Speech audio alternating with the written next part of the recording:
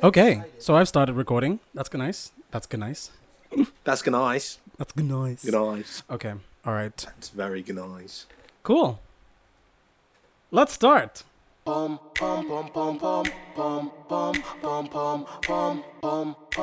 folks, and welcome back to Not Culture, the podcast about everything but culture. I'm your host, Godfreyman Captigao, joined by my co-host and Doom aficionado, Daniel Levi. How are you, Daniel? I got nothing. Really? Nothing? I mean, nothing exciting is happening? Sorry, I just got distracted. There's this rat that keeps running out, looking at us, and then running back in. It's like it's scouting the area. It's also the rat that's been stealing all my bread. So I'm quite angry at this rat. But enough about rat talk. Really, nothing exciting has happened to you, Daniel? Oh, well, I guess if you want to get into what I've been up to, I guess I've recently been teaching myself how to write up comics. Like these past couple... Oh, that's a mouse! Oh. A rat's like as big as your fist and it has a tail like an extension So the rat cord. just showed up again. We just saw it. It's a baby rat. That's not... Okay, could be a baby rat. Baby rat. Yeah. Is a baby rat a mouse? No. A mouse is the first evolved form of a rat. It then evolves into a rat. What, after level 18? Yeah. Okay. Then when they use Hyperfang, you're fucked. Okay, yeah. Yeah. All right. Fair enough. All right, ladies and gentlemen, sorry. We're just kind of really excited because this week we're doing something a little bit different in terms of our recording setup.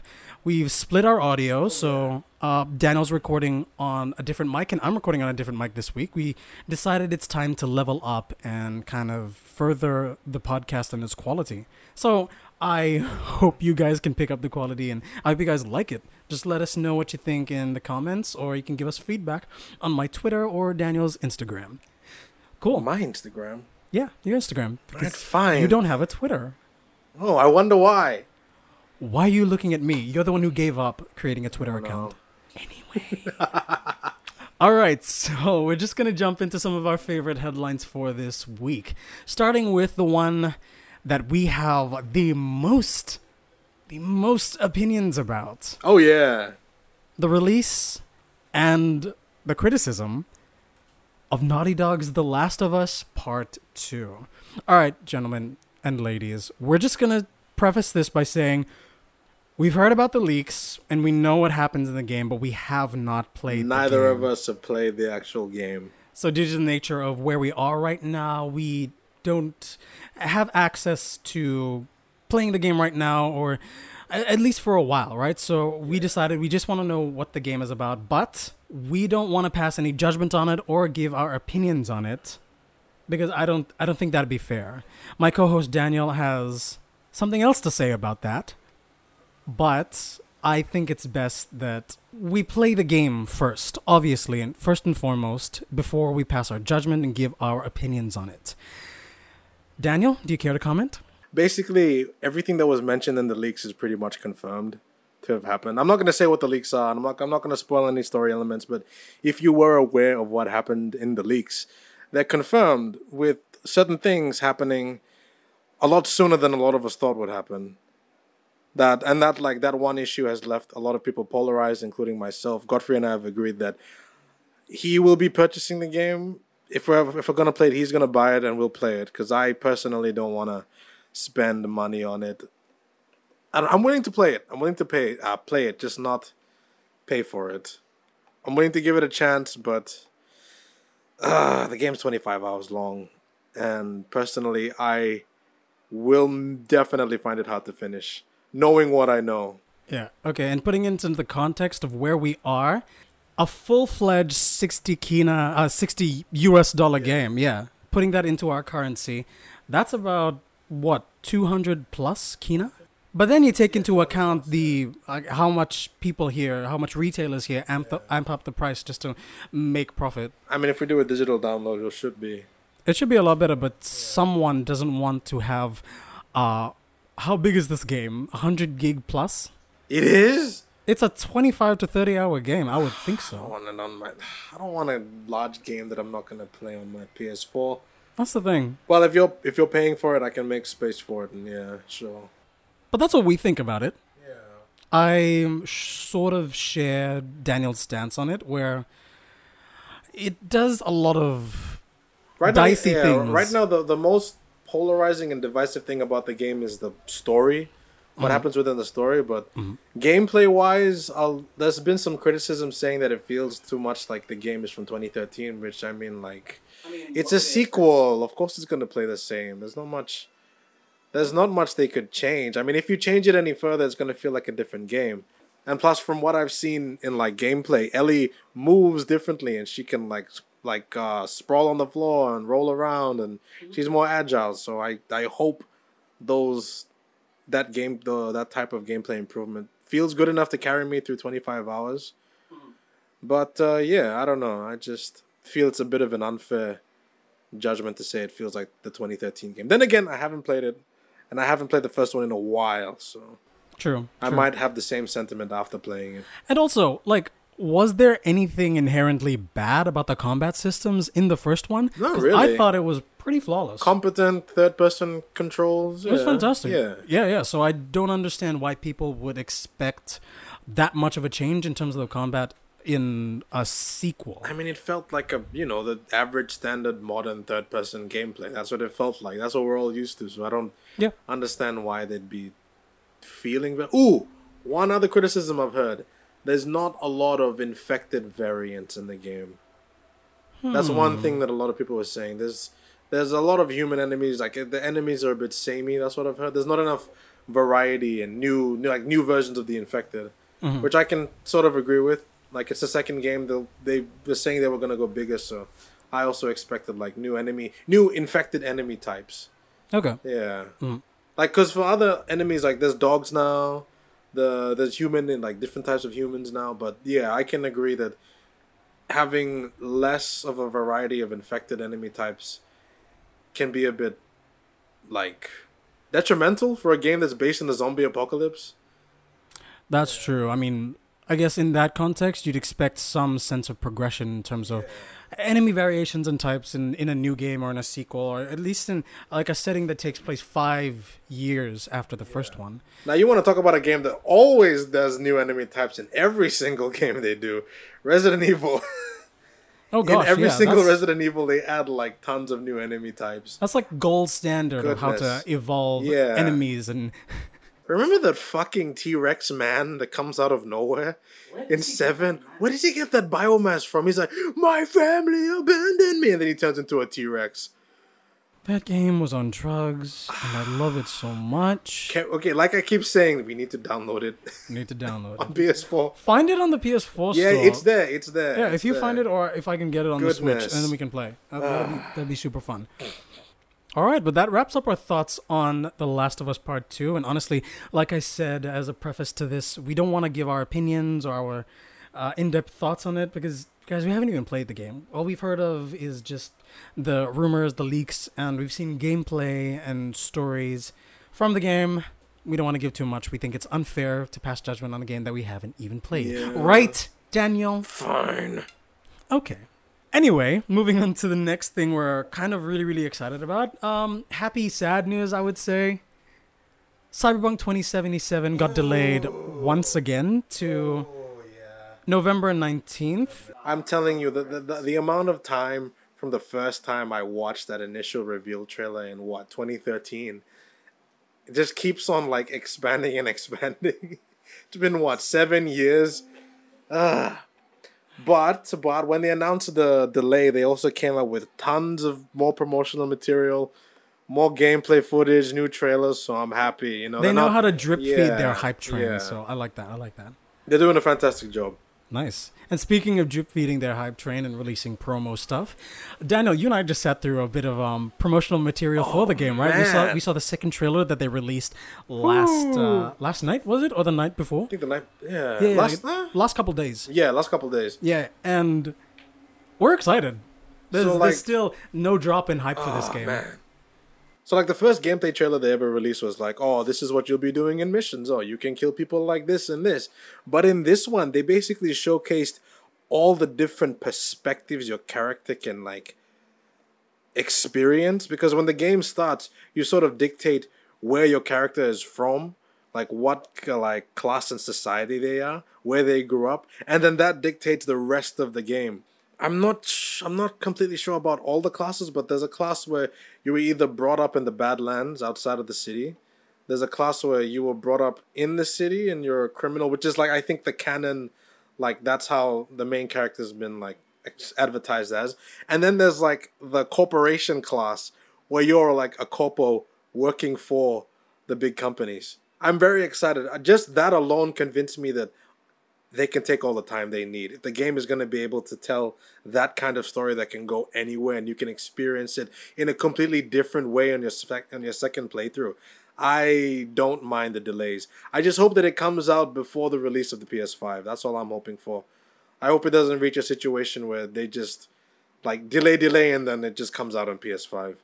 I'd really hate that, but they probably won't do that because a lot of people own PS4s. Yeah. So yeah, they'll do. But most likely there will be a port, of course. But wait, did you read the thing about how whoever gets Cyberpunk, they'll get a free upgrade to the next gen consoles? I thought that was only for Xbox. Cyberpunk 2077 will get a free upgrade for next-gen consoles at launch. PS4 and Xbox One owners of the game will get a more robust update for the PS5 and Xbox Series X, CD Projekt Red has confirmed.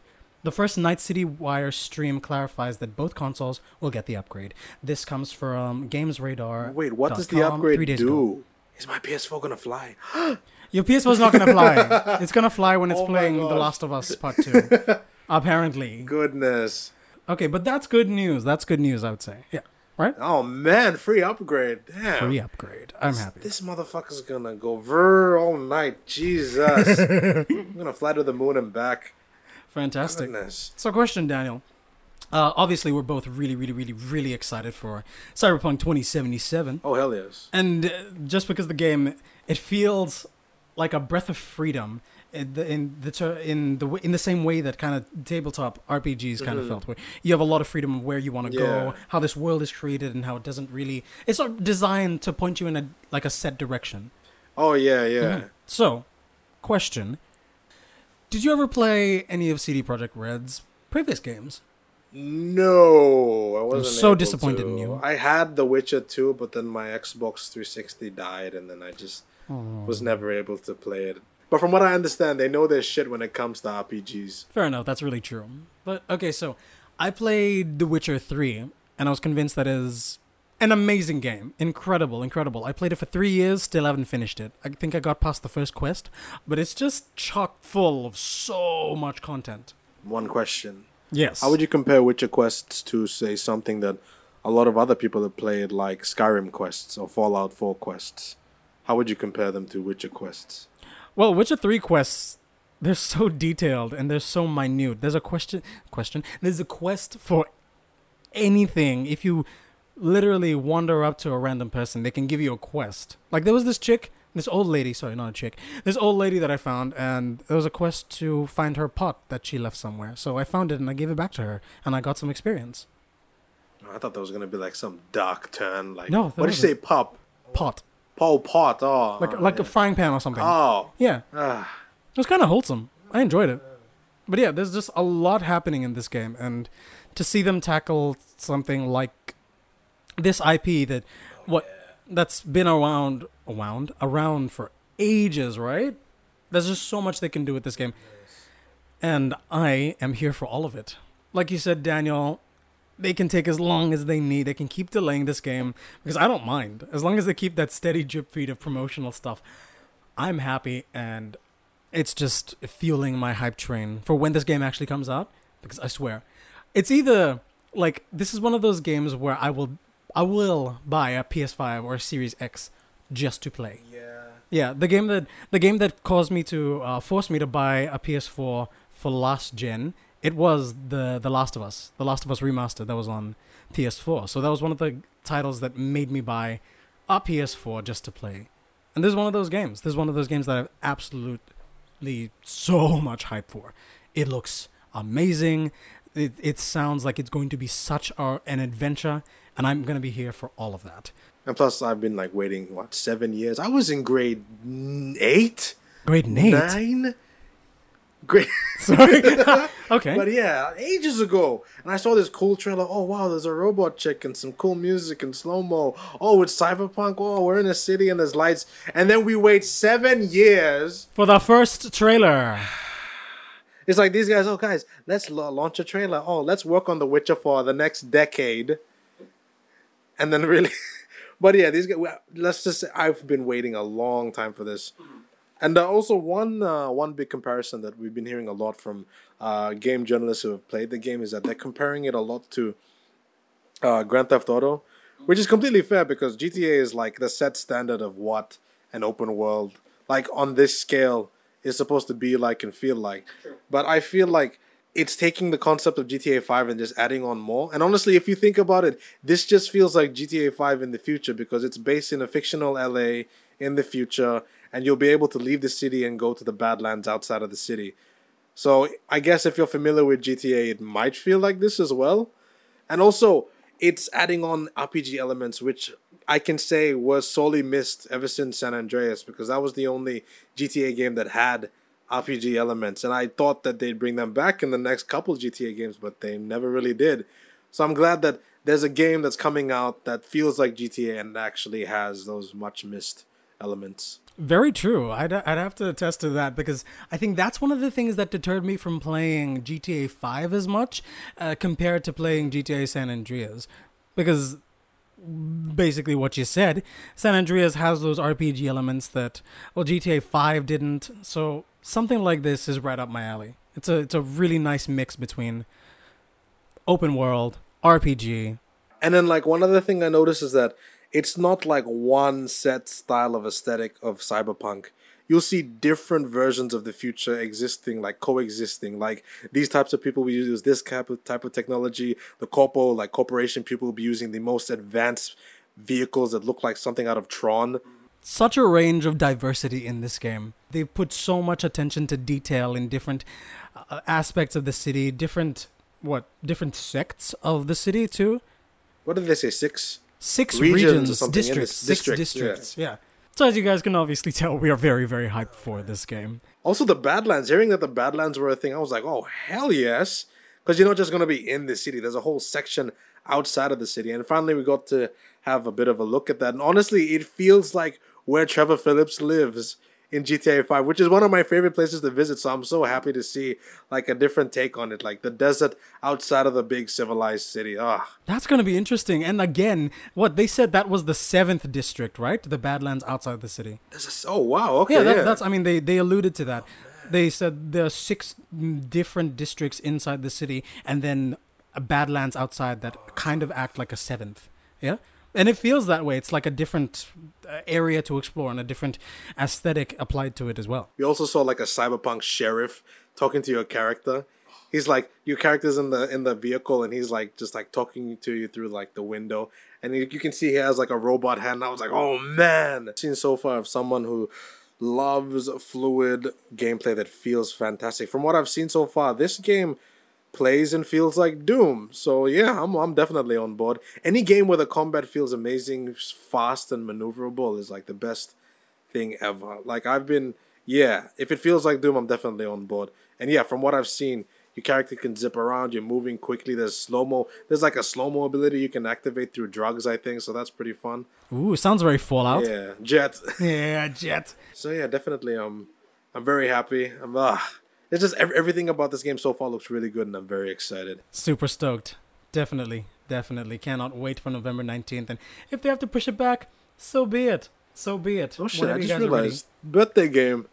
Yeah, do it, man. Oh, hell yeah, yeah. Oh, yeah.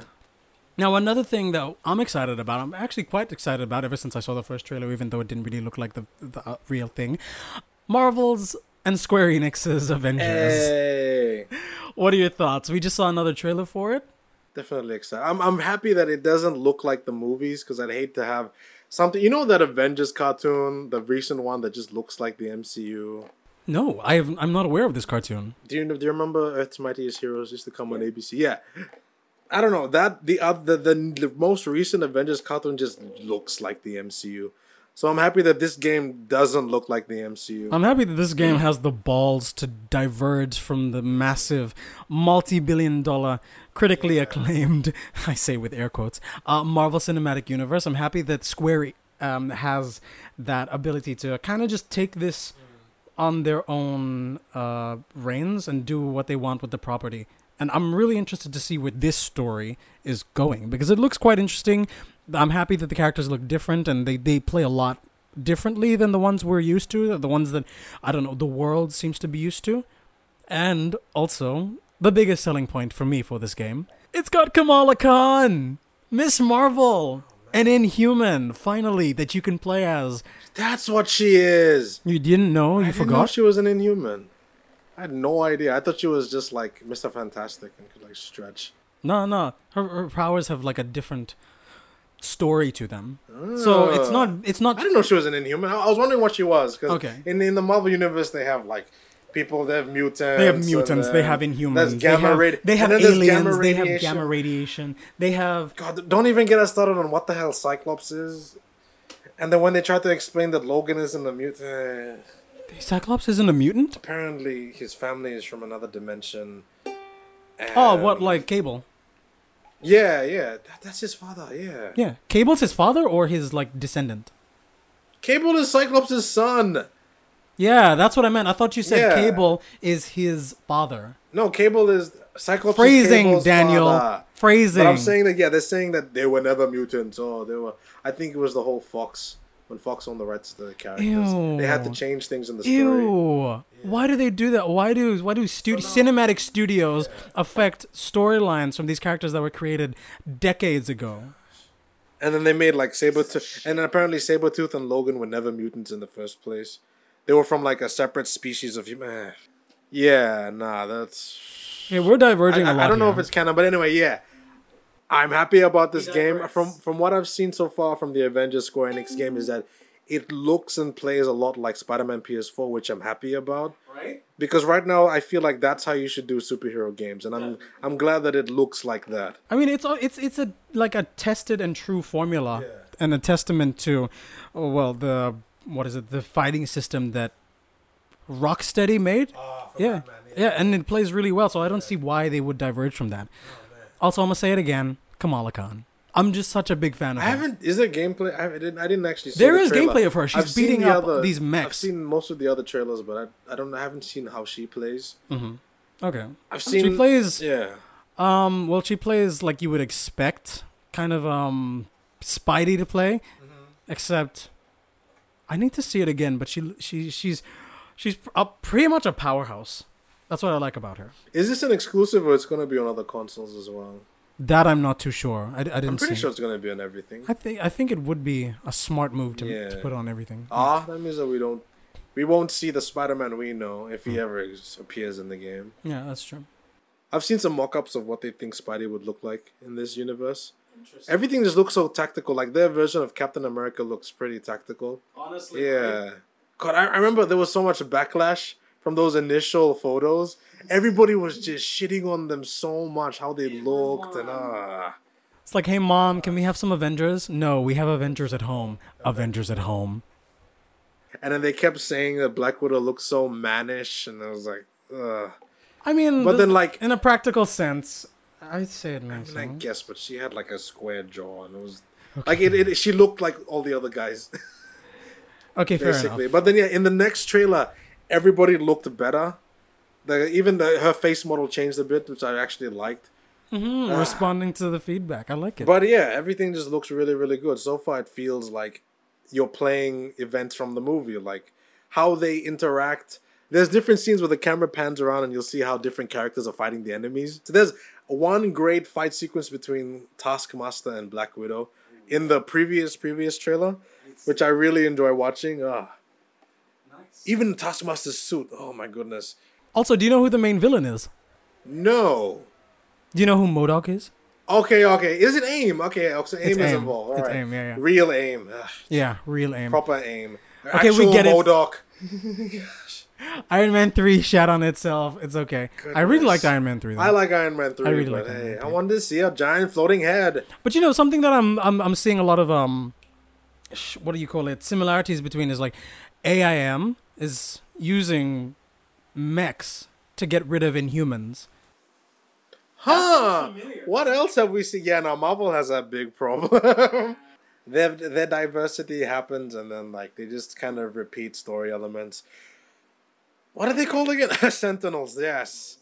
Man, but you remember the Sentinels from Days of Future Past, right? Ah. The fucking nightmare fuel. All they the were. future ones. The future Sentinels. Jesus. I remember before the deaths in Infinity War. That was the most devastating thing to watch. Devastating. They did time travel before Infinity War. Goodness. And- Oh yeah. I'm sorry, Endgame. Wait a minute. Time travel, devastating deaths. What do you know? Stopping something before it happens.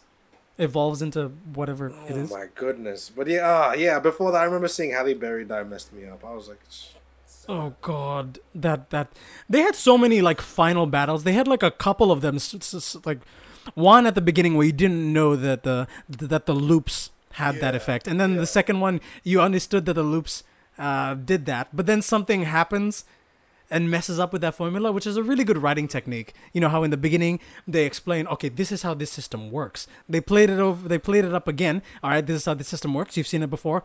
Oh shit, something's happened to this piece of this key character, and oh no, we might not be able to do this again. This might be the last chance that we have. So it plays on that repetition where something minute breaks in that cycle, and then you're realizing, oh shit, what's gonna happen now?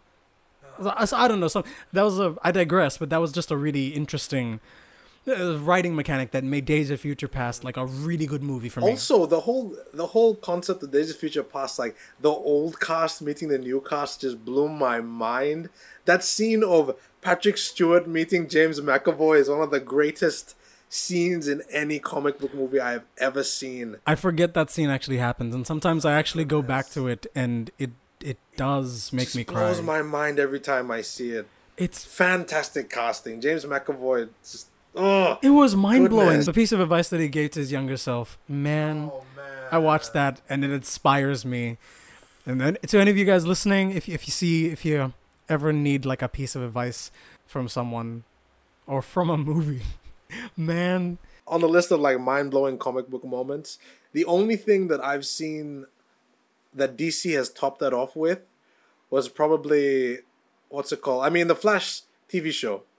They've been doing things in the Flash in the CW verse that have constantly like been referencing like previous existing comic book works. Like the whole casting of like 90s Flash as Barry's dad. That's another nod. Like they've been consistently good with that. They've been doing so many nods like that throughout the CW. But the most recent thing that's blown my mind was, I think, the last major Crisis event where basically Grant Gustin meets Ezra Miller. Because they can do that. Oh They my own gosh. all of their characters. I'm sorry, Marvel, but yeah, DC kind of gets a That win was in that so department. amazing. Goodness, the fact that they just did that, I didn't need to see them fight alongside each other, but the fact that they existed on screen and acknowledged each other's existence was just so comic book. Moments like that can only exist in comic books, where you're familiar with the different versions of a character, and the moment when they meet, it was like Spider-Verse. Yes. The only other thing that can top it off, yeah. So Spider-Verse did the exact same thing, but then Flash topped them off with that by having Ezra Miller meet Grant Gustin, yeah. And in my opinion, the only way Marvel can top that off is if they bring back, or if in the next Spider-Verse we have Holland, Tobey Maguire, and And Andrew Garfield. Andrew Garfield like in the same movie.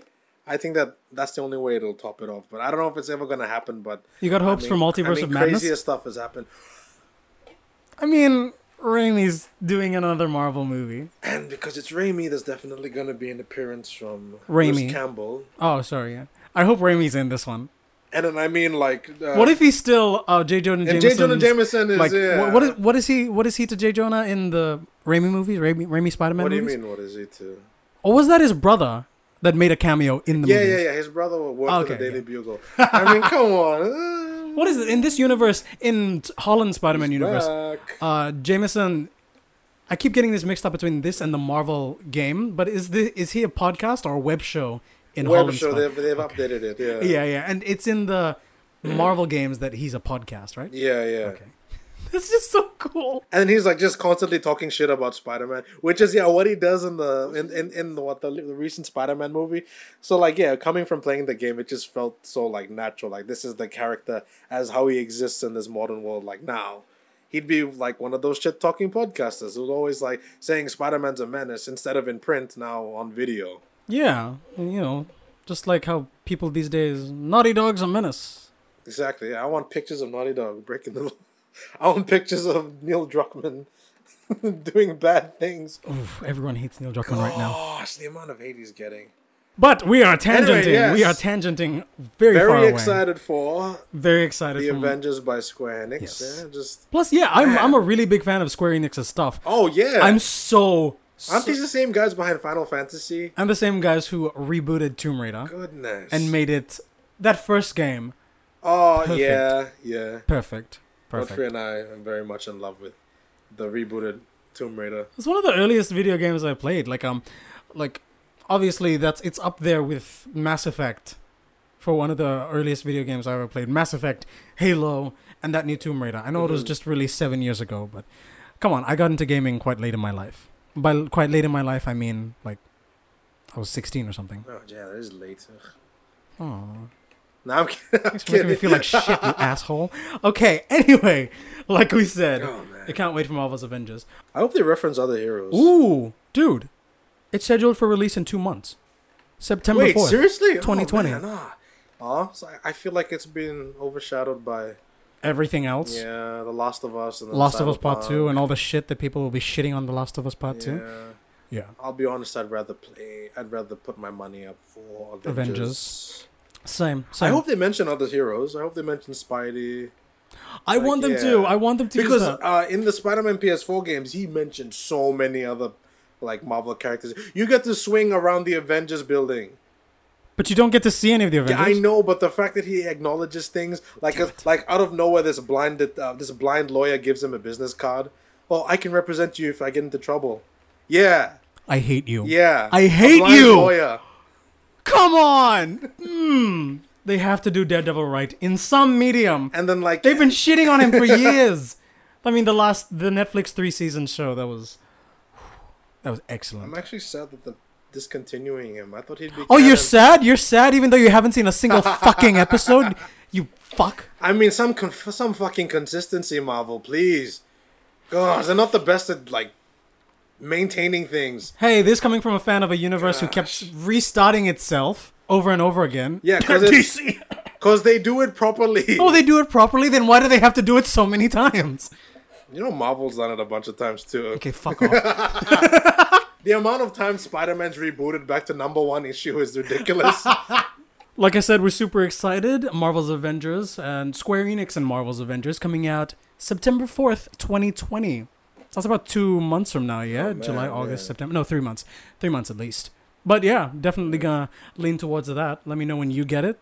Oh, hell yeah. Hopefully. No, I don't think I'll have a console by then. Who I'm most excited to play as maybe Black Widow. Because I've seen most of her gameplay stuff. And it felt very Uncharted-like. Which I very much like. So I'm like, yeah. Nice. I don't think I've seen enough gameplay of any of the characters. I've seen a bit of Thor's. I like how he can fly. Yeah, but that's about it. Captain America's looks pretty good. How he uses his shield. Ooh. He does the whole, he throws it and then it bounces back and he jumps and he kicks it and then hits someone else. And then... Oh, God. Defying the laws of physics as per usual. Steve Evans. Did you just call him Steve Evans? Yeah, isn't that his name? Chris Evans. Oh my! Did I just get a mind fuck? And I confused the character with the actor. It happens to the best of us. The last time I did that was kind of like understandable when Eric Bana was playing Bruce Banner. Growing up, I confused the two. I didn't know which one was the actor and which one was the actual character. I thought they were like related or something. But one other big piece of news that I forgot to mention. Rocksteady might be working on a new DC title. Oh yeah, I heard it might be Suicide Squad. Suicide Squad or some sort of Arkham reboot. Or a Justice League game. I'm not sure. Right now it's still rumors, but apparently Rocksteady is busy with something DC. Well, I hope they're busy. They're fantastic. You played Arkham Knight, right? I never got... I never finished I never it, though. got hands on it. I never finished Yeah. it, but I played quite a sizable chunk of it. It was really good. Yeah. I definitely enjoyed it, and I wish Oh, definitely. I would go back. I will go back to finishing the I didn't game. play enough of. I played the shit out of Asylum and City, Mm-hmm. but yeah, Arkham Oh. Knight, not much. City was Ooh. perfect. City was perfect. I like City, but a part of me loves Asylum because I don't know. There's something weird about Asylum. There was like this little. Everything just felt more macabre. Something was creepy about Asylum. There was just dead skeleton bodies everywhere. I don't know. Just something about Asylum just felt wrong. Well, it was an asylum. Like in a good way. Like it was just creepier. I don't know. I think I love Arkham City. I think it's a fantastic game. Don't get me wrong, but there was something special about Asylum, where even the way Batman was designed just felt weird at first. Like I wasn't very much used to how he looked in the Asylum games. That's true. Yeah. But I don't know. Yeah, there's just something special about Asylum. I need to replay it again, but it was different. It was definitely different from like everything that came afterwards. But yeah, Rocksteady's busy with something DC, so I'm very much excited about that. We're getting a lot more superhero games, which is like superhero games that aren't based on movies, which is very good. Because before, like in a couple console generations ago, the only superhero games we get were from movie tie-ins. So I'm happy that like independent games about like not based on the movies are being made. No, that's definitely good. It gives the developers freedom to work on their own universes without the hassle of having to tie them into an established universe. Geez, who wants to do that? But yes, we digress. We're super excited for Marvel's Avengers. The next thing that we're really excited about that's coming out in less than a week or so, right? I don't know if you guys have heard of this, if you guys are very big fans of this, but so a couple years ago, Daniel and I, we were in Moresby Arts Theatre production or variation of Hamilton. And it's one of the coolest musical productions that we've ever done at the Moresby Arts Theatre, and you guys should definitely check them out and become members. They're really cool people. This leads me to this next point. On July 3rd, Hamilton is getting a release on Disney Plus, where it's basically a filming of the entire show on stage, which is incredible. With the original cast. All released, cut together professionally on Disney Plus, ready to stream directly to people's homes. Daniel, how excited are you for this? Oh, very much. Oh, I don't know. I feel like me, you have this like appreciation for it, like this weird connection with the production, where like prior to this, they didn't really exist like a recording like of this like high quality of such a high Nothing like quality, it, yeah. nothing official like it, at least. So there was no other way for us to sort of like watch this with the original cast, unless we were like went to Broadway and watched the original production and stuff, which is Yeah, tickets for those Yeah. cost like $1,000 US. so I'm actually over. there. I'm very excited to see like the original things, and I'm like, it's just I can't put it into words how happy I am that I'll finally be able to see it. Okay, question. What sequence or song are you most excited to see in this format? Satisfied. I was gonna say Satisfied too. It's my favorite song. I listen to it like just weekly, I guess. Ladies and gentlemen, like if you guys aren't familiar with how this song goes about on stage, basically picture it's all on stage, right? So it's all live, this setting in front of you. That's what theater is. But in this song, There's like flashbacks. You're Like- switching from a flashback to the yeah, current- it's okay. So basically, this song is like a reinterpretation of a night or a series of events in someone else's perspective, and it starts this by playing the entire last 5 minutes, 6 minutes of the show in reverse to get back to the point where this character, to see her perspective of the events that would follow next. Right. Yeah. Right? Yeah. That's the most interesting thing for me going into this, and I really want to see how that's done on stage, because they do this, and the choreography, because basically the choreography for the last 5-6 minutes, they had to do high speed in reverse to get that feeling that, oh, we're going back in time, we're going back to this one point, but we're going to play this scene now from the perspective of this different character. And that to me, like walking into this song when I was auditioning and learning about it, and when I was going to be in our very own production, this was the biggest thing that drew me into this. It's just like, this is how you level up live theater production. The music, the choreography, the set design, everything about this show was, in every meaning of the term, taken to the next level. And to see that this next level, how it is and how it was displayed for people to see when they paid for a ticket and went to see it at the theater, is going to be captured on camera professionally. How they did it, how they were supposed to do it. That is golden, and I have so much hype for this show and for this one song. Actually, two songs, because the song before that is also my favorite song. Which one's that one? Helpless. Oh man, I can't even remember the sequence of songs. 1 week later. I mean, I remember Helpless, but I forget that Helpless comes before Satisfied. Right? Yeah. Helpless is like, it's the same situation, but from two different perspectives, right? Both of those songs work in tandem so well because they're different perspectives about the exact same event. About the same person. Yeah. And it ends with the wedding, and it ends with the wedding as well, and then it just, and I'll rewind. I need to see it. I need to see it now. July 3rd, Daniel. The only other song I'm excited about seeing is, or just hearing and seeing, is Right Hand Man. Because when he introduces, I can't do this alone, I need someone to lighten the load. Excuse me, I'm Aaron Burr, blah, blah, blah. Close the door, yeah. It's a Right Hand Man, yeah. Some of the best bars in the whole show belong to Washington. Man, Washington's character was just such a powerhouse. Some of the best... I'm excited to see the cabinet battles as well. Oh, the cabinet battles, man! That's gonna be super fun. That is just gonna be amazing. I can't wait. But yes, ladies and gentlemen, if you guys have not heard of Hamilton, you can literally stream the entire album on Spotify, which I realize in my haste is not available here. So I'm a dumbass. I'm so sorry. But if you listen to the entire show audio, basically the entire show is on the album because there is not a single second in the entire show. That's not a musical. Except for when the son dies. I remember that's the only time Hamilton speaks. And it's on the recording, right? I haven't heard But he just doesn't sing it. Yeah, he doesn't sing it. Yeah. That's the thing about the entire show is a proper musical. In Hamilton's case, he doesn't sing most of the musical. He raps and speaks through it, which is really good for my character. Oh man, I was kind of getting back into the rhythm of singing. Also, yeah, in the show, I played Hamilton and Daniel played Hercules Mulligan. Hey, you want to do like an off the cuff rap? I don't remember much. What's the thing? What's the intro? I remember more of Satisfied than I do of Hercules that's true. Mulligan's. I remember more of Helpless and Satisfied. I swear to God.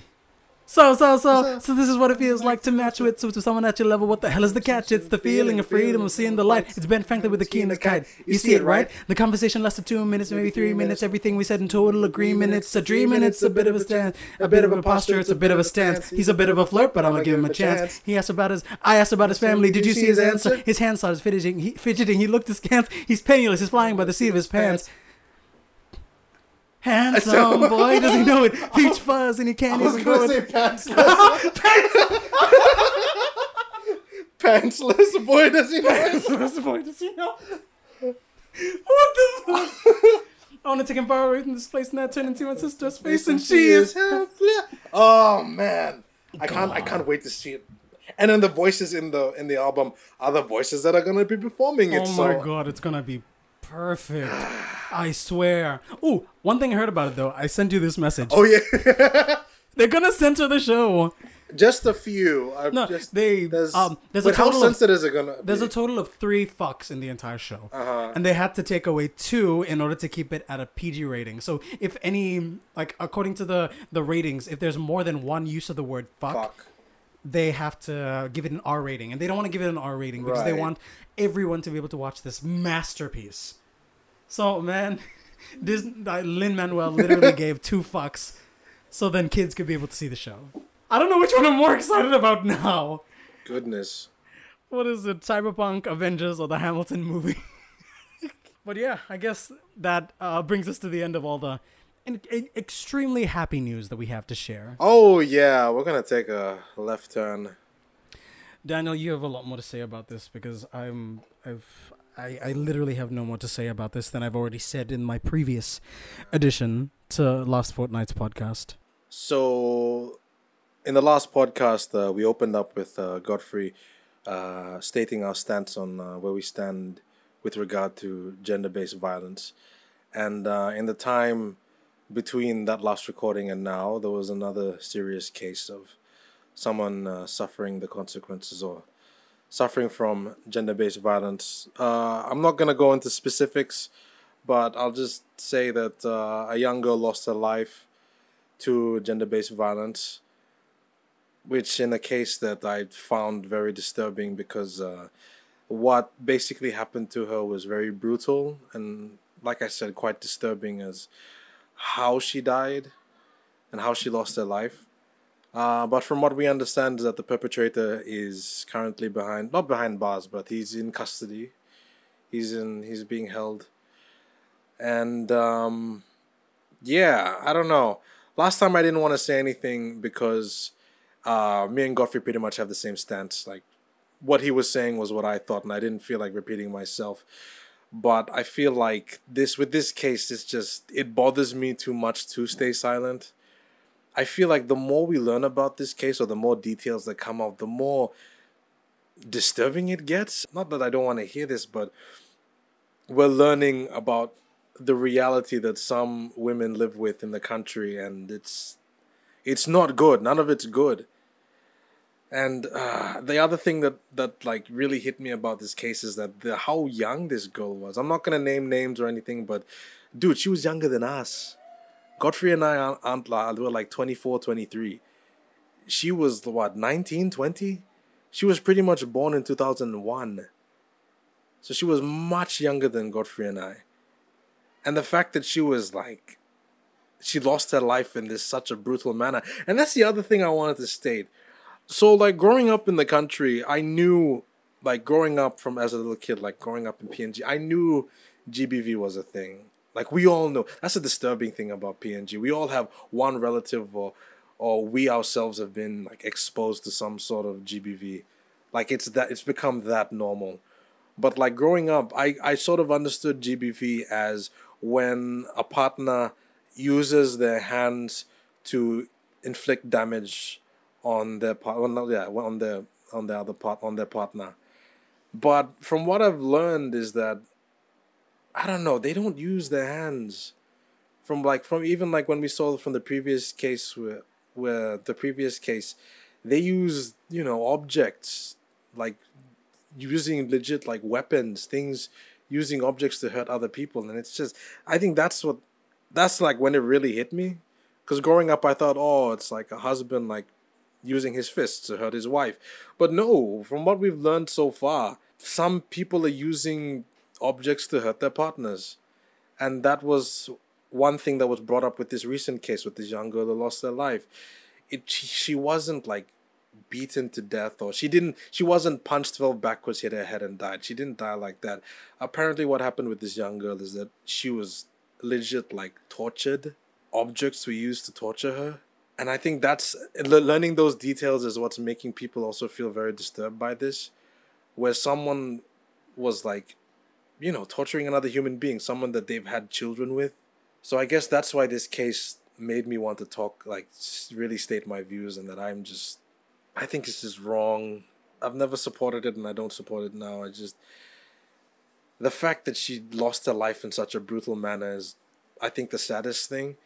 But then the other thing is that some people are rationalizing this as, like, whenever they're saying, like, whenever people are comparing this case to the previous case, they're saying, oh, it's not the same thing because she didn't die. No, it is the same thing. Because her death came about because of the same issue. Because when you fail to stop the issue, things get worse. And unfortunately they did, and this young girl lost her life.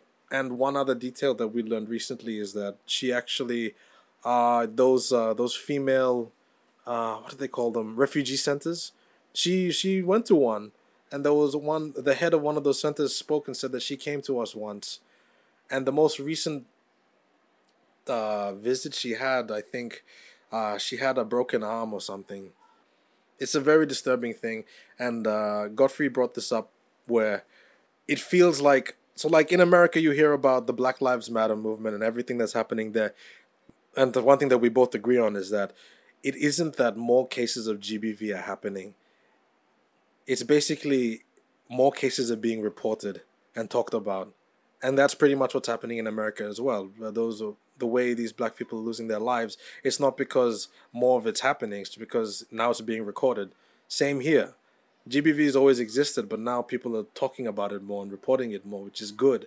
But it also highlights how prevalent it is and how normalized it's become in PNG society. And I get it. You can say it's been a part of our culture, and I get it. We've been thrust into the 21st century in the past 200 years, and it's a different way of living life. But come on. I feel like this change is a necessary thing, because if you really think about it, how can you treat another human being like this?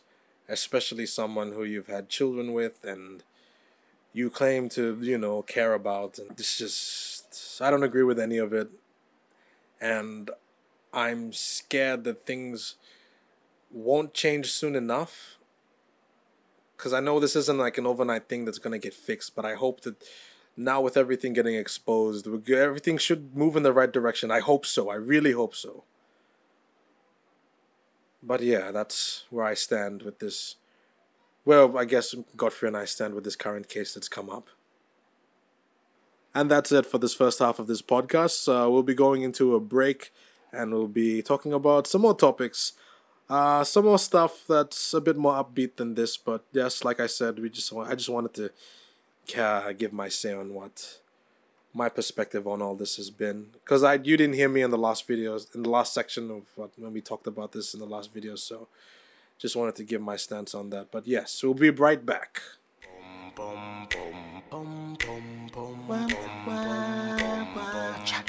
Not culture. And welcome back to Not Culture. Ladies and gentlemen, thank you so much for sticking around thus far. There was a bit of a low note that we left on before the break, but thanks for listening. Daniel, thank you so much for airing your thoughts on the topic of gender-based violence. I do believe that he speaks for both of us with the opinions he made. And I also believe that a lot of you out there think the same. So we're going to move on to a few lighter topics to take off a final bit of the podcast, I would say. So this was Daniel's topic that he kind of just threw into the ring when he came over today. Daniel, I do believe that you want to speak about social media curation. Now, we've talked about social media in the past. In episode 2, I had Isabel Jurma come on board, and she talked about the kind of things that she would like to see more of on social media, the kind of things that people can post about when we're stuck in something like this lockdown that, who knows, we might swing back into again with a couple of new COVID cases that have popped up. Oh yeah, quick update. We have our 11th case confirmed. That's true. So because of that, we may or may not be swinging into another lockdown. I don't think it's likely. We've had Commissioner Manning say that then no one's going to go back into a lockdown. He thinks that people's health are in their own hands right now. And I really don't know how that's going to play out. Not sure if that's the wisest decision. But I think a lot of people in the country would be glad to not go into another lockdown. Oh, definitely. No, the first lockdown definitely messed up a lot of things for people. I know a couple of people who, not necessarily laid off, but who the companies they were working with sort of limited the hours they could spend at work. So for all intents and purposes, they were allowed to work for 2 weeks and then 2 weeks off, 2 weeks on, something like that. I know a couple of people who lost, I don't want to say lost their jobs, but because of what's been happening, they've been forced out of a job in a way. But yeah, it definitely spoiled a lot of things, messed a lot of things up. I hope that we don't go into another lockdown. That's going to just make things even worse. But yeah, I generally feel nobody wants to go back into a lockdown. Yeah. But it's getting a bit scary as, the 10th case was announced the end of last week or the beginning of this week. Fairly recently, 10th case came and then we have an 11th case. And they're saying that this 11th case came about because this person was in close contact with the individual who had the 10th case. Mm-hmm. So yeah, I'm hoping we can contain it because unlike other countries, we're quite unprepared for a massive outbreak. But I feel confident. I mean, I hope. I mean, we've been okay so far. We haven't had a big outbreak compared to other countries. So I don't know. Just keep your. I'd keep my hopes up and say that we won't. I'm hoping that we won't go into another lockdown. Same on my end. All right, but with that aside, Daniel, this was your topic, so Oh, yeah. I'd like you to start this off. Social media curation. Now, I think for all our listeners, could you just define what that means to you? And then I'll jump in and share my definition. So to me, curating means sort of organizing what's on display, organizing what you're consuming, and just keeping a very mindful eye and like analyzing what you're doing, what you see on social media and how it affects you. So basically, when I'm talking about social media curation, I mean that basically you taking control of what's in your newsfeed. Believe it or not, you can control what's in your newsfeed. You can choose to do this in a number of ways, where basically you construct, not necessarily construct, but you organize your newsfeed in a way that you're seeing the type of content that you want to see, as in the type of posts from the type of people you want to follow and want to keep up with. I mean, I know this for a fact that you don't like every single post of every single person that's following you, and you don't necessarily agree with their whatever people post. Like, you don't agree with what every single person you follow posts or says. So social media curation to me is basically taking control of that and organizing what you're consuming when you use social media, because I guess in these times of, lockdown and people social distancing, we've all been using our phones a lot more often and being on social media a lot more often. But that can also lead to just feeling really shitty when you don't want to, when you run into things on social media that you don't agree with that just keep putting you down. But believe that, like I said, you can take control of that. Basically, what you can do is you can choose to not necessarily unfriend people who you don't agree with, but just unfollow them. I mean, I'm being really honest. Even if they're family members and if they're just posting nonsense, you can choose to unfollow them. You don't have to unfriend them, but you don't just, like, it allows you to not see every little thing that they're ever posting. Because in the long run, I don't know, people just end up sharing the same memes and it gets pretty old and stale, and you don't want to be, like, forcing yourself to react, laugh, even though you saw this meme like 3 months ago.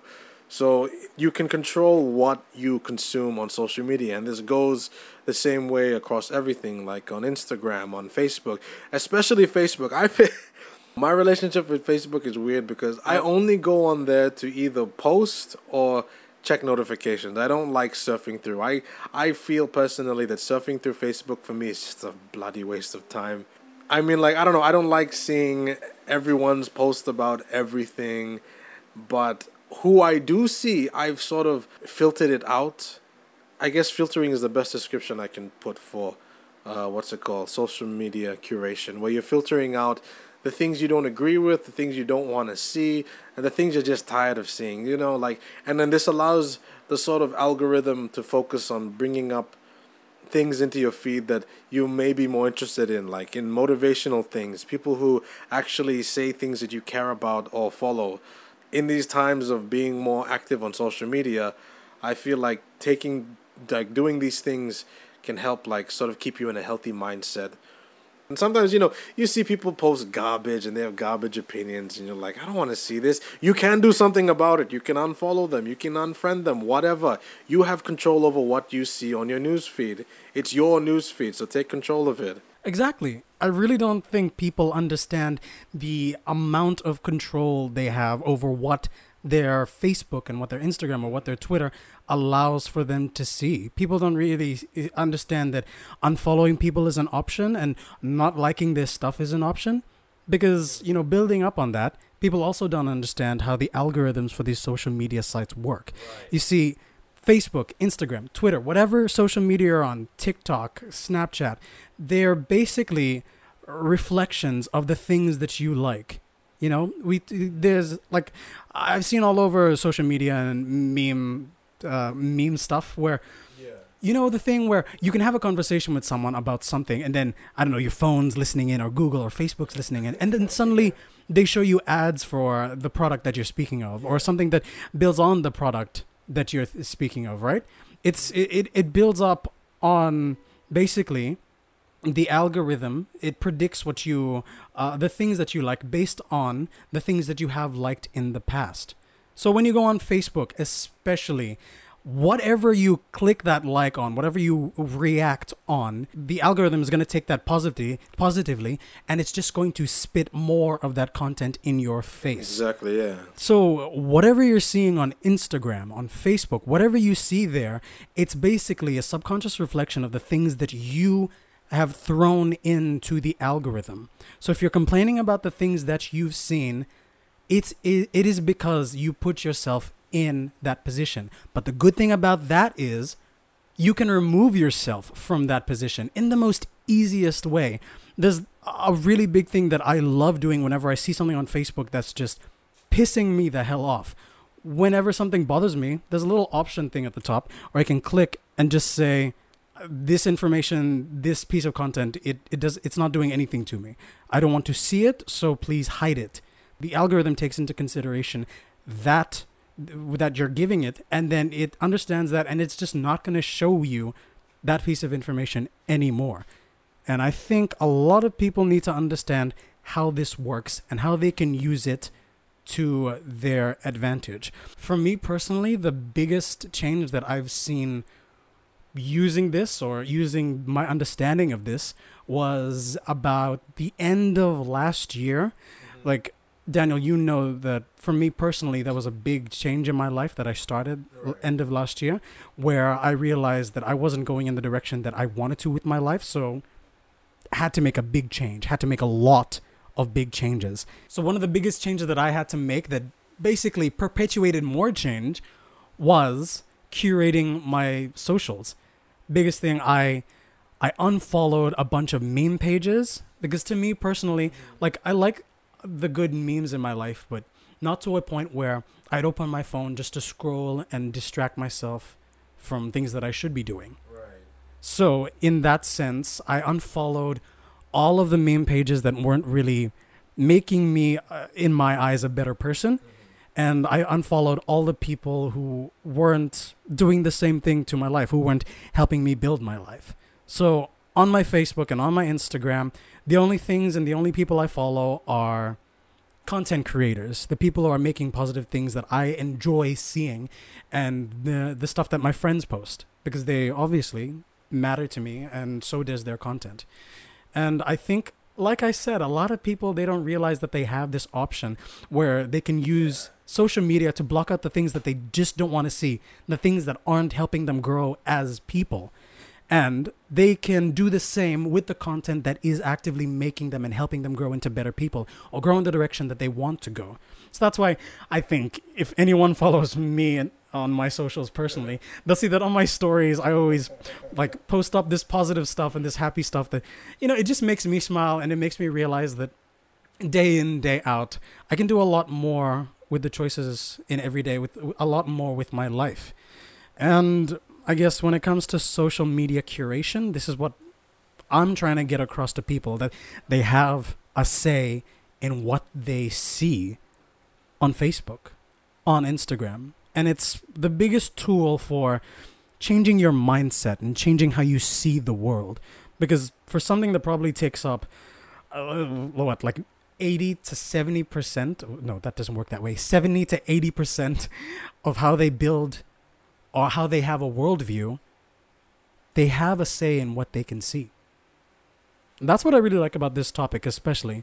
When I started making all of this change, I noticed some really big and positive things happen in my life. Just personally, I wanted to make a space in my social media that made me happy every time I opened my Facebook, I opened my Instagram. I wanted to create a place where it made me positive after I put my phone down, but not in the sense where it distracted me from the things that I had to do. More in a sense where I would open my Facebook and it would give me motivation. It would give me tips. It would give me ways of tackling new problems, and it would give me life hacks. Funnily enough, I think that's one of the biggest ways that I've been using my socials, especially like I see a lot of people shit on TikTok, right? Yeah. So the way I've been using it is whenever I'm on TikTok, I only follow accounts that give me tips on how to use life hacks on psychology, on technology, on business, on entrepreneurship, stuff like that. It just keeps working on that feedback loop where I say this is what I want, and social media just gives that back to me in buckets. And so I've gotten to that point where I can say I'm super happy every time I go onto Facebook and Instagram because I know I'm leaving with a new piece of content that's going to help me drive forward with my goals and with the person that I want to be in the long run. That's my take on social media curation.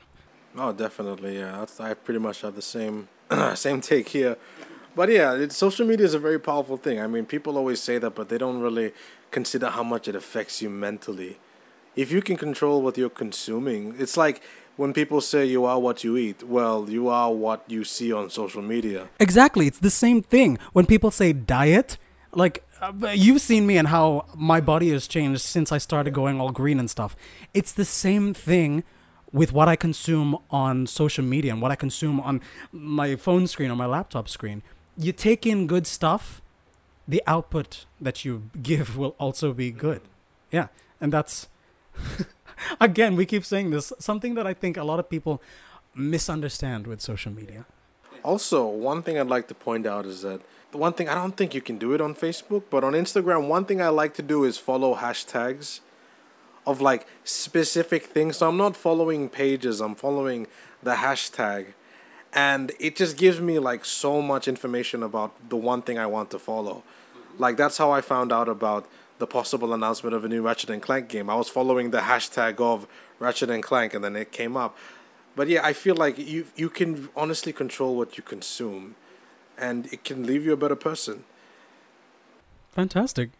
So I think building up on that, Daniel, let's talk about some of the cool accounts that we love to follow. And I know you started this topic out. You wanted to talk specifically about like YouTube channels, but I want to broaden that topic. Can we talk about the things that like the channels, accounts, Facebook pages even, and Instagram pages that people can follow or that we specifically like following? I don't know, you guys, you might follow some of the things that we follow. You might want to, but this is just what we like to follow. Daniel, you go ahead. What's the first Instagram? I know we're both really big users of Instagram, right? So what's an account or, like you said, what's a good hashtag that you really like following? Oh man, basically, one hashtag I like. I don't know if it's one, but basically I like to get like memes of specific content I like. I feel like that's one thing people don't understand is that they think a meme is only how it exists on Facebook. No. There's memes about every single creative property you could think of. You simply type hashtag whatever it is and then memes at the end of it and you will find it. It's like specifically catered to the one thing you're interested in. That's why I like using Instagram. But that's how you can use Instagram to find memes about your specific interests. And I guess I don't know what. Mainly because I'm a visual artist and I'm a digital artist. I mainly follow other digital artists, and Instagram is like the format of Instagram works so well in that regard because when you're scrolling down, it's image first and then the text of what the image is. Where in Facebook, it's the text and then the image. So I think Instagram it works better for me because I'm seeing the artwork first and then the text or whatever it is underneath that. But I guess I don't know. I wouldn't say who I follow is basically big digital artists, some comic book artists I follow as well. The gaming news stuff like IGN. IGN also has a very good Instagram presence. There's one thing I noticed about how they frame their pictures to cater for Instagram.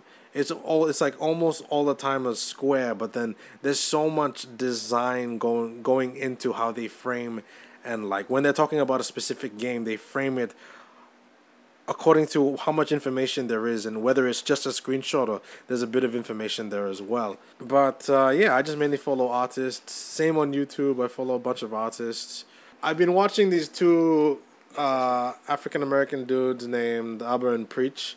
They talk a lot about relationships and about how people can be better towards each other, and they analyze basically how some people can be toxic in some situations and how they interact with others, how you're supposed to be in a relationship, how you should treat people, things like that. And they sort of react sometimes and deconstruct other YouTube videos as well to sort of explain, oh, they did this very well too. Oh, I don't think I agree with this one. So yeah, it's a very balanced take on things. And another YouTube channel I've been following recently is this one called Memology, where basically this is where I get all my news about what's happening overseas that isn't on like the main big networks. Like he never speaks in any of the videos. It's just a text and like with this like synthwave background music and always like a synthwave background animation happening, and then he'll talk about, oh, this is what's happening here. This is the latest that's happening here. He's been talking about lately. Did you hear about Chaz, the Capitol Hill Autonomous Zone? Chaz? No, I've never heard about that. So apparently in Seattle, there's a bunch of blocks that the people have taken back and chased out there's no police presence there, and so they're running themselves as a closed community, and they're regarding themselves as another nation within the U.S. And Memology has been following the complete disaster this whole thing has been. Oh gosh, how so? Basically, you have people, once the police left, there was like a rush for power because, oh wow, there's no police here. I can take charge. So basically, he's been keeping track of all the misconduct, everything bad that's been happening, how everything's been falling apart. People have been shot. Some people have been killed because there's no police presence to, police the area. There's just the people policing and controlling themselves, which obviously didn't work. So yeah, it's sort of like a fresh take, and it gives you the gist and like the raw information, which I think is like the best sort of news to get. Wow. And yeah, I don't know. That's how I've been keeping up with what's been happening with the Black Lives Matter movement and everything else that's been happening.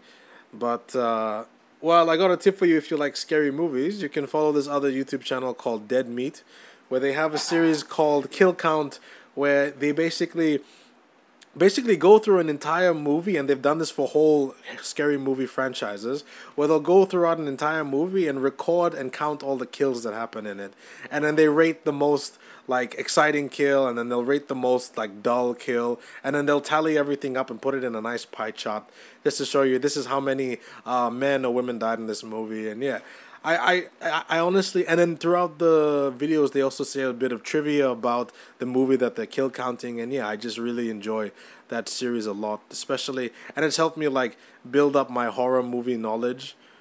And yeah, it's a bit of a spoiler, but if you really appreciate it, it sort of gives you background information so you can appreciate the movie more. And it's because of this one show I know a lot about like different scary movies, and it's made me want to watch the movies that they've kill counted. And yeah, I think it makes you like a cheat because you now know all these kills and you didn't even have to watch the movie. Yeah, but then I have this thing where I forget things very easily. Yeah, that is true. Like I'll watch something and I'll immediately forget about it like the next day. So when I watch the movie itself, it doesn't like sort of stay in my head. So I'll be surprised once I see it again. Like I'm aware of what's going to happen and the story beats and everything, but when I'm watching it, like properly watching it, it still surprises me. But yeah, basically who I follow is what I'm interested in. So a lot of other digital artists as well. There's this other one, if you're into comic book art and just critiques of art in general, there's this other dude who runs this series called Illustrator Reacts, where he reacts to good and bad artwork in comic books, where basically he'll say, oh, this is what went wrong over here, and oh, this is what I really like about this picture. So yeah, I've been following a lot of that, and yeah, that's pretty much been my YouTube life consumption as of late. All right, that's a lot of good content to follow, especially, ladies and gentlemen, if you like art, if you like digital art, you can definitely give some of those a follow. Thanks for sharing, Daniel. I think in terms of what I follow, some of the things that I follow could be similar to yours, but as someone who does a lot of editing and a lot of video work and is obsessed with film and television, I do follow a couple of different accounts. I think IGN is a big one that that both of us follow and a lot of other people follow. They're kind of like almost the leaders, I would say, in nerd, video game culture, and movie culture. Oh, So- may I also suggest one for you? Mhm. You know who Corridor Digital is, right? They make Yeah, those you've told me about fun- them so many times. I So, still yeah. have yet to. So Get they have some- this fantastic YouTube series called Corridor Reacts, so Corridor Crew Reacts, where they react to good and bad CGI, good and bad things done in movies, and then they break it down and tell you exactly how it was done, the techniques used, and they're the ones that explain to me how the Mandalorian uses, how they film with the screens in the back instead of using green screen. Oh, it's called VFX Artists React. So I think you would definitely be interested in that because it goes into all sorts of filming techniques and stuff. Nice. Well, I'll definitely give it a try. Thanks so much, Daniel. I've actually pulled it up right now, just on my YouTube. I'm definitely going to give some of these a watch later on tonight when I have my dinner because I don't watch TV anymore. I just watch I don't YouTube. watch TV anymore. I rarely ever watch television shows these days. They have to be good enough for me to warrant not going for the easy route of opening YouTube and just playing a video. But going back to some of the channels I follow, like I said, IGN's a really good one. Let Me Explain is one of my favorite YouTube accounts. Hey, yeah, yeah. really fantastic stuff. Basically breaks down movies. There's spoilers in some of them. A lot of them actually. But he warns you. He tells you when they're coming up. The guy tells you tells you straight up if he's spoiling something. But it basically breaks down what a movie does and whether or not it does it well. I wouldn't say it's a review channel. It's kind of just like breaking down a movie and telling you what happens and in like to its core themes. definitely, yeah. So it brings up that, and it basically gives you an idea of if this is something you'd like to watch, which I'm a very big believer in. I don't think giving things review scores kind of puts in the correct perspective for a lot of people, especially like these days when reviews are extremely subjective. I like the kind of reviews that say that, oh, if you like this type of game, then you'll probably like this, like those type of Exactly. those type of suggestions. Yeah, that's kind of like the review system I'm going with my YouTube channel, or with our YouTube channel reviews. We kind of don't like giving things set scores, but we kind of give a sense of what the game is like. And if you liked this other game, then you should give this a try. Because I think that works a lot better to people than rather giving it a flat-out score and saying this is a bad game or this is a good game. Because I think if the release of The Last of Us Part 2 has proved anything, is that a lot of people have a lot of polarizing opinions on whether something is considered good or is a dumpster trash of fire. I say with air quotes. So yeah, Let Me Explain is a really good YouTube channel. Marquez Brownlee, obviously, I think, with the entire YouTube community following him. Gold standard of tech reviews, I swear. I swear, I just hope I am a fraction of how good this guy is one day. But then again, I've only started my YouTube like last year, so we'll see where mine goes. Anxious Coconut, give me a follow. Also, I follow this guy called Jeff Nippard. I like saying his last name, Nippard. But he's so cool. I recently followed this guy. Basically, he's a bodybuilder, but he gives scientific explanations backed by tons and tons and tons of research papers about the best ways to exercise your body to get results. I like how he approaches it through a hard, fact-based, scientific method, where he basically... whatever he's doing, and especially like if you're trying to build a certain part of your body, he will show you the scientifically proven ways with data on how to do so. That's a channel I've been using to help build my body because that's something I really want to head into, especially with the body goals that I have right now.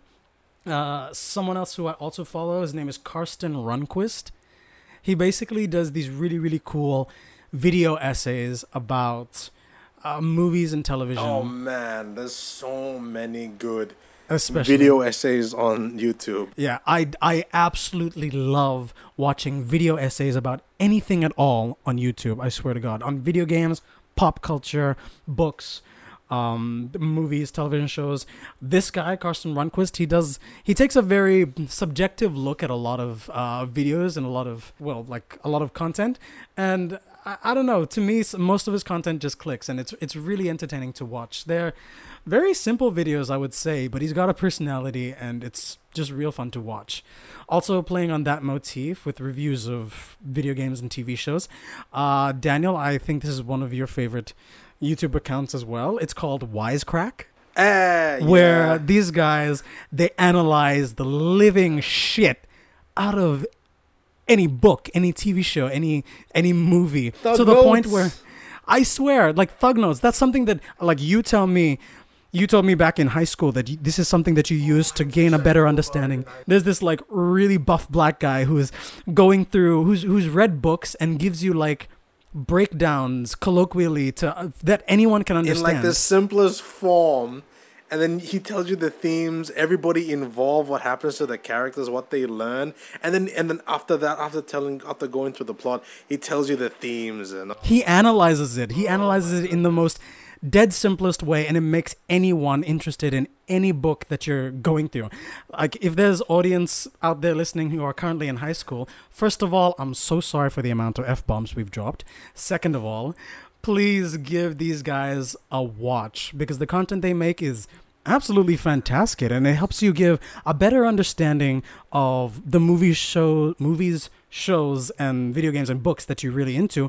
But I think more so than that, it helps you understand why you like these things, and it gives you this sort of extrapolation and understanding of the things that you might be interested in. It just puts into context a lot of the things that you like. And that's something that I really am thankful for, like, finding out on YouTube. Also, just one more massive shout out to another channel that I follow that's somewhat in the same vein, specifically for movies and TV shows. It's called Lessons from the Screenplay. Yeah. I know you know this guy, right? Yeah. It is absolutely fantastic. And it basically, it gives an emphasis on, well, obviously, screenplays to movies and TV shows, and it always opens up with a sort of theme or a motif that this specific IP or this property does really, really well. And it's done it's done screenplay looks on a bunch of my favorite TV shows and movies. Actually, quite recently, the guy did an analysis on storytelling in video games using The Last of Us, and with an interview from Neil Druckmann. Ugh. That was shut up, Daniel. That was such a really, really interesting look into probably one of the biggest video games of last decade that really forced players and viewers to take a serious look into how video games can be legitimate storytellers and how they can tell stories suited for interactive and cinematic storytelling. So I guess those are some of my really, really, really, really favorite YouTube channels. I think I have a couple more suggestions now. You just made me remember everything. Daniel, you have more? I'll try to make this quick fire. So there's another video essay guy who I love a lot. Is an Irish dude named Super Eye Patch Wolf. He mainly talks about video games and anime. So if you're an anime fan like me and a video game fan, you'll definitely appreciate his videos. Another person is another Irishman named Ryan Hollinger. Another Irish dude. His stuff is more along the lines of movies, but similar stuff. Very good analysis of movies. Who else? There's this other dude who specializes in video game documentaries. His name, I can't remember his name, but the name of the channel is NoClip. NoClip. Ooh, it sounds mysterious and ominous. These videos are long. He has a fantastic documentary about Half-Life. It's like 2 hours long. Wow. And it basically goes into depth about how influential Half-Life really was. You know Counter-Strike, the game Counter-Strike. Mm-hmm. It's a modded Half-Life. I am not surprised. Wow. And it changed things. But yeah, he has a fantastic video about Counter-Strike. So many other topics. He does this lovely 2-part interview with, CD Projekt Red. Okay, I'm down. So, I'm down. NoClip, right? NoClip, yeah. Yes. And some fantastic interviews with the id Software guys talking about Doom Eternal. So yeah. But yeah, just when you're on YouTube, be aware that there's a lot of good content out there. That's what we're trying to say here. There's a lot of interesting things that catered to you, like your specific interest. Just look it up. YouTube isn't just a place to find funny skits and entertaining videos. There's a lot of interesting and educational like things there. So much educational stuff. And just a disclaimer, we understand that not everyone has the data or the internet speeds to access these things, but we're not saying that you should be watching this stuff 24/7. We understand that, the easy stuff, the fun stuff, the kind of distracting, brainless stuff, that's easy to consume because it's short, it's not in the best quality, and it's always the easiest to download and watch and share. But guys, this is all in your hands. If you're really serious about the content that you want to be processing personally, put a little more effort into the things that you have complete power over. Just put a little tiny bit more effort into watching the things that you know will do you better in the long run, and you really won't regret it. As I think two people who have gotten to the point in their life, we can say that like we're really that fucking old. But I think two people who are starting to see how powerful social media can be and how powerful something like YouTube can be is that once you pick and choose the content that you want to consume, you become a better person. I know that seems a little heavy-handed and kind of pretentious, but I'll let you guys be the judge of that. That's just our 2 cents on the topic. Before we head out with this topic, Daniel, you want to touch a bit on some of the Facebook pages, Instagram pages that you like to follow, that you would cite as really good inspiration art-wise? And I know you're kind of getting into the business realm with a lot of your artwork. Yeah, what are the things that you've been following that have helped you, motivated you, and disciplined you in this area? I don't know about Facebook-wise. I guess Facebook-wise, I mainly follow other digital artists as well. Big shout out to Chan. He's one of the biggest, he's probably the biggest digital artist in the country right now, and I see him as a very big inspiration. He gave me a shout out earlier in the year with a bit of a showcase interview with some of my art as well. But yeah, I see him as like an example of what digital artists in the country can be and what we can reach and become within the country. And I believe it's a growing industry because everything is coming online more, and businesses will want more creative ways of advertising their services, and one way of doing that is engaging with people who are creative digitally, whether with video editors like what Godfrey does here, or with what I do with like digital artwork and what Chan does. And basically, I remember I saw his stuff being projected on the Parliament House. That was insane. I was like, wow, this is something that digital artists can do. Big shout out to 6811 Media for doing that. Oh, hell yeah, they were yeah. fantastic. Goodness. You guys are awesome. We all saw that, and I think we kind of just did backflips in our heads. Yeah. I feel like, when I saw that, I realized this is what I can do with my stuff like this, and this is what I'm passionate about. So, yeah, I follow, people like him, other digital artists, other creators in my medium, people that do what I do. I guess that's all for Facebook, but mainly Instagram, same thing. I follow other creators. There's so many creators on Instagram.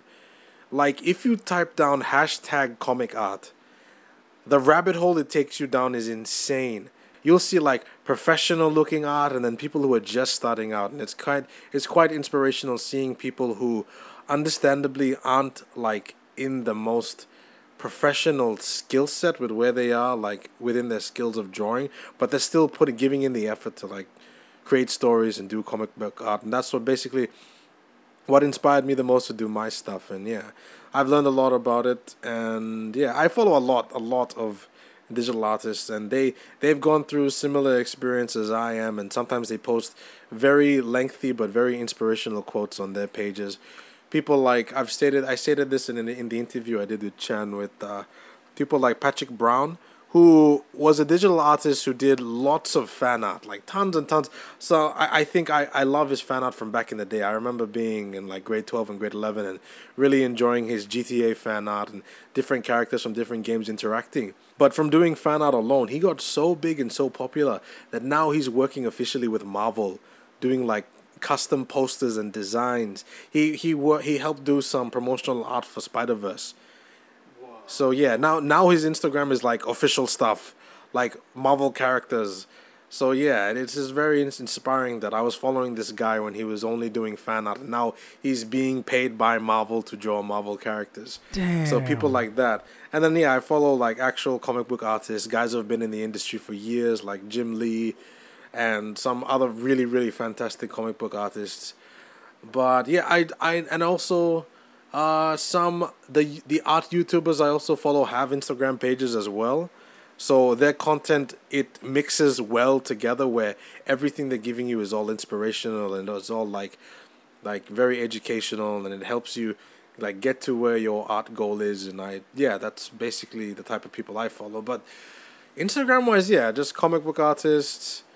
For those of you who want to get started on art, there's this one dude who does very funny, like very like nice critiques of other artists, but he shits on them, but like in a joking way. Like you can tell he's not being serious about the mean things he's saying. But I forget his name, but he goes in depth about how other people do their art.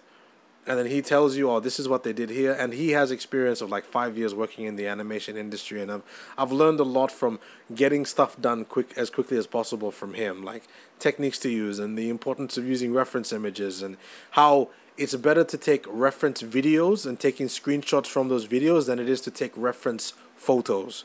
Because in videos, people are in motion. But with photos, you're like posing and saying cheese, and like you have to maintain that stance. But in a video, if it's a good frame rate, you can pause it at the exact right moment and capture the momentum and energy in a pose and draw it how it is. I forget his name. It's really bothering me now. Well, that's useless. Now what am I going to link to in the show notes? I'll probably bring it up on a later podcast. Yeah, just let me know. Yeah. I'll just send me a voice note and I'll edit it in really badly. Okay, I'll try my best. But that's fantastic. Any other names you want to shout out to? Any other inspirational sources? Because it's like on my end, I don't really have that many. I honestly follow way too many cute otters on Instagram and business tips and little tidbits of information that will help. Oh, that's good too. Yeah, I not everything on my Instagram feed is art related. Sometimes I follow specific things that I know are gonna get me in a good mood. And that's the point, right? You want to follow people on Facebook and Instagram and Twitter that will make you feel good. Yeah. You want to open these applications so then you could be in a good headspace and not be distracted from something that you should be doing and not be put in a bad mood. Like the occasional Insta-ho, just those random pretty girls on Instagram that don't really do anything. They just take like selfies. I don't know. To me, that for some reason it just makes me smile. I'm like, okay, like I'm happy about it. They seem happy about it, and it's cool to look at for a bit, but I don't want to see that all the time. Also, from an artistic point of view, like that's objectively what a pretty girl looks like. So I'm also mentally taking notes about, oh, this is what she's doing. There's some experts on how to take photos, how to take selfies on Instagram. The professionalism in these. You'll think that they're just some pretty girls taking like photos of their cleavage. No, there's some like real thought being put into these pictures. Capital thought. Like, sorry, my bad. Go on. But yeah, there's quite a skill in making yourself look good on Instagram, like the way these girls do it. And I sort of use those to teach myself how to frame things, what a pretty girl looks like, what's I guess in fashion now. That's basically like if I'm trying to draw a female character who's in like up to date with like fashion wise, I sort of look at them to see, oh, this is what's trending now. So it would be like this is the best thing to draw right now. So yeah, the occasional Insta-ho is not bad. I mean, I used a lot of Insta-hos, so. Ew. I mean, to study. Research material? Thank you, Daniel. All right, that's fantastic. I think that wraps up most of our favorite social media places to go to and to just further yourself in your skills. Thanks so much, Daniel. That was a really good topic. I'm so proud of you. I feel accomplished. Nice. All right, so to end off the podcast, we're just going to have a really, really, really quick conversation because, geez, it's like 5:20 now, and Daniel has to go home because he has to walk through the mean streets of Moresby in order to get to Waigani. On a Sunday, by myself. All by yourself, or he could just ask his brother to come pick him up. Oh, yeah. Jesus. Anyway, Daniel, I think you took up a bunch of. What the? There's a rat. It's a rat. It's running around. Did it steal my garlic? No, my garlic's okay. My garlic is okay, and my Milo is okay. Yeah, that's what matters. Garlic and Milo. Moving on. Well, I think I'll just start off this bit of the podcast. Yeah. What have I been doing, or what have I been up to for the past 2 weeks? Well, I finally finished, after 3 years, Mario and Rabbids Kingdom Battle. Finally. That was a good game. That was a seriously tough game, but it was so good to finally finish and get off my chest. Really, really good turn-based strategy. I enjoyed how difficult the game was and how funny the writing is. I know I said most of this stuff last week, but I think this is just a refresher. And to let you guys know that I'll be releasing my review and thoughts of the game pretty soon. So stay tuned to Anxious Coconut on Facebook or YouTube to just see that if you guys are interested in turn-based strategy games or Nintendo Switch games. Apart from that, I've honestly just been consuming a lot of YouTube for the past 2 weeks because, man, I don't know about you, Daniel, this couple of weeks, it was extremely busy for me. Good news on my freelancing and video work, I guess, but man, getting into that, it's kind of restricting how much free time I have at night, especially because I usually watch TV shows and movies and stuff like that while I'm eating dinner, because that's usually the only free time I have in the day. But these days, I don't have as much time as I used to. So turning to YouTube to watch like a 10-minute video essay about something that I'm really passionate about is more rewarding than watching a 20 to 40-minute episode of a TV show or an hour movie just to get that same feeling. Minus the feeling where I kind of feel guilty when I do that because I think I'm distracting myself from some work that I should be doing. But yeah, turning to YouTube has been a lot more time conscious and more rewarding for me. Apart from that, man, I haven't been doing much. Last 2 weeks, it's not been exciting for me. Just been busy AF. And you? Oh, yeah, pretty much the same. So for those of you who probably not know, I've been working on like making comics and the production of like web comics, and there's a lot of thought that goes into these things, like framing of characters, where their speech bubbles are going to be, what type of borders you want to use, what colors you're using, just to like convey tone. But yeah, I've been working on those, and ever since I was like a kid, I noticed that whenever I start drawing, it's as if I'm traveling through time to like 4 hours into the future when I'm done. So these past 2 weeks have gone by kind of quickly for me because I've been working on the comics, and I realized that I can spend like 2 hours just coloring a shirt, and by the time I'm done, I'm like, it's already like 12 o'clock in the night, and then it's just. But yeah, my weeks have been going by really quickly, and I share the same sentiment with Godfrey. That damn, must be some really detailed shirt. I'm trying my best. Oh, sorry, continue. But yeah, I share the same sentiment with Godfrey, where when I'm eating, I watch like content that I like from YouTube, like video essays or things that I want to listen to just to brush up or remind myself about, like sometimes art videos, 10-minute art tutorials, things like that. But yeah, I've just been really busy with the digital art and trying to get my understanding of comic books, because writing comic books or getting into writing a comic book is very different from writing a novel, where with a novel you're describing the environment through text and words, but through a comic book you're using the images to describe text and words. The only writing that ever happens is when the characters are talking to each other. Right, it's that element of world building that's presented differently between the two mediums. Yeah. Like I like reading fantasy novels and sci-fi novels, and the way they build their world is by blocks and paragraphs of text describing how this world works. But in a comic book, all of that is done visually and through an art style. And the only thing that's conveyed through text is usually like the dialogue that's happening, or what else? Kind of like, help me out here. No, yeah, the environment and stuff like that.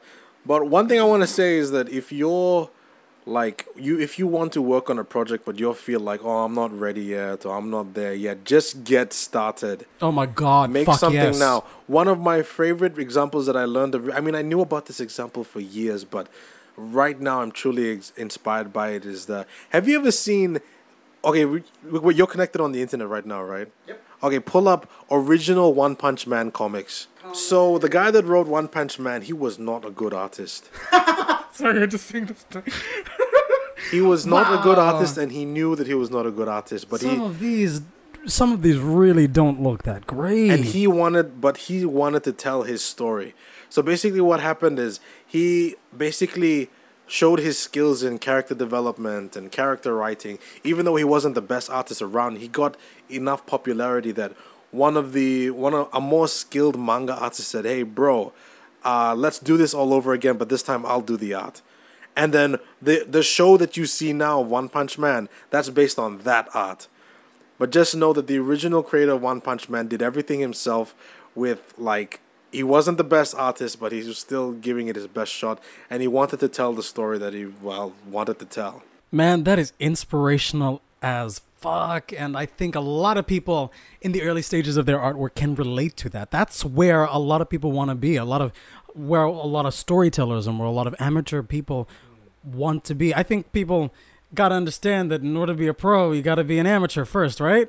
Exactly. And if you keep saying, "Oh, I'll do it when I'm at this skill level," how will you know when you're at that skill level?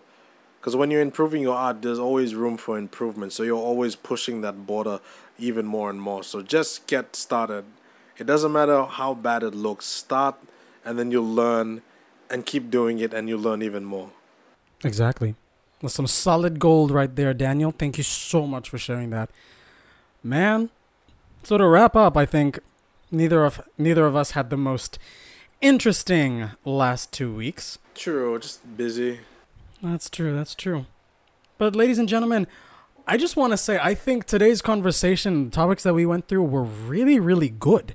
And if you guys listening agree to that, just throw us some topics some way. Throw us some of the topics that you want to hear us talk about. And if there's anyone who wants to jump onto the podcast, please, I'd like to have a conversation with anyone about anything, honestly. Because we started this thing just to help us sharpen our conversation skills and kind of act as a catharsis to get some of the things out of our heads and into a general audience to listen to. And that's you guys. And if you can relate to that, let us know. Let me know on Twitter or Instagram, Anxious Coconut, or you can contact Dan on Instagram and not Twitter. Sorry, I'm so sorry. I had to at KillmongaDan117. Just wasn't meant to be. But, ladies and gentlemen, this brings us to the end of another episode of Not Culture. Thank you so much for listening. Not Culture is hosted and recorded by Daniel Levi and Godfreyman Captigau, myself. It's also edited by myself, and our music is created by the Clueless Panda. We've got new episodes out every fortnight because that's when our day jobs can pay us and I can afford the internet to upload. But I hope you enjoyed this one. Daniel, you want to sign off with me? How? Oh, Jesus. What do we say again? You do the sign-offs all the time, so I don't know what to say. Folks, thanks so much for listening. I'll see you all next fortnight. Thanks so much for listening. Catch. Yeah, even I felt that. Yuck. Bye. See you next time. Jeez.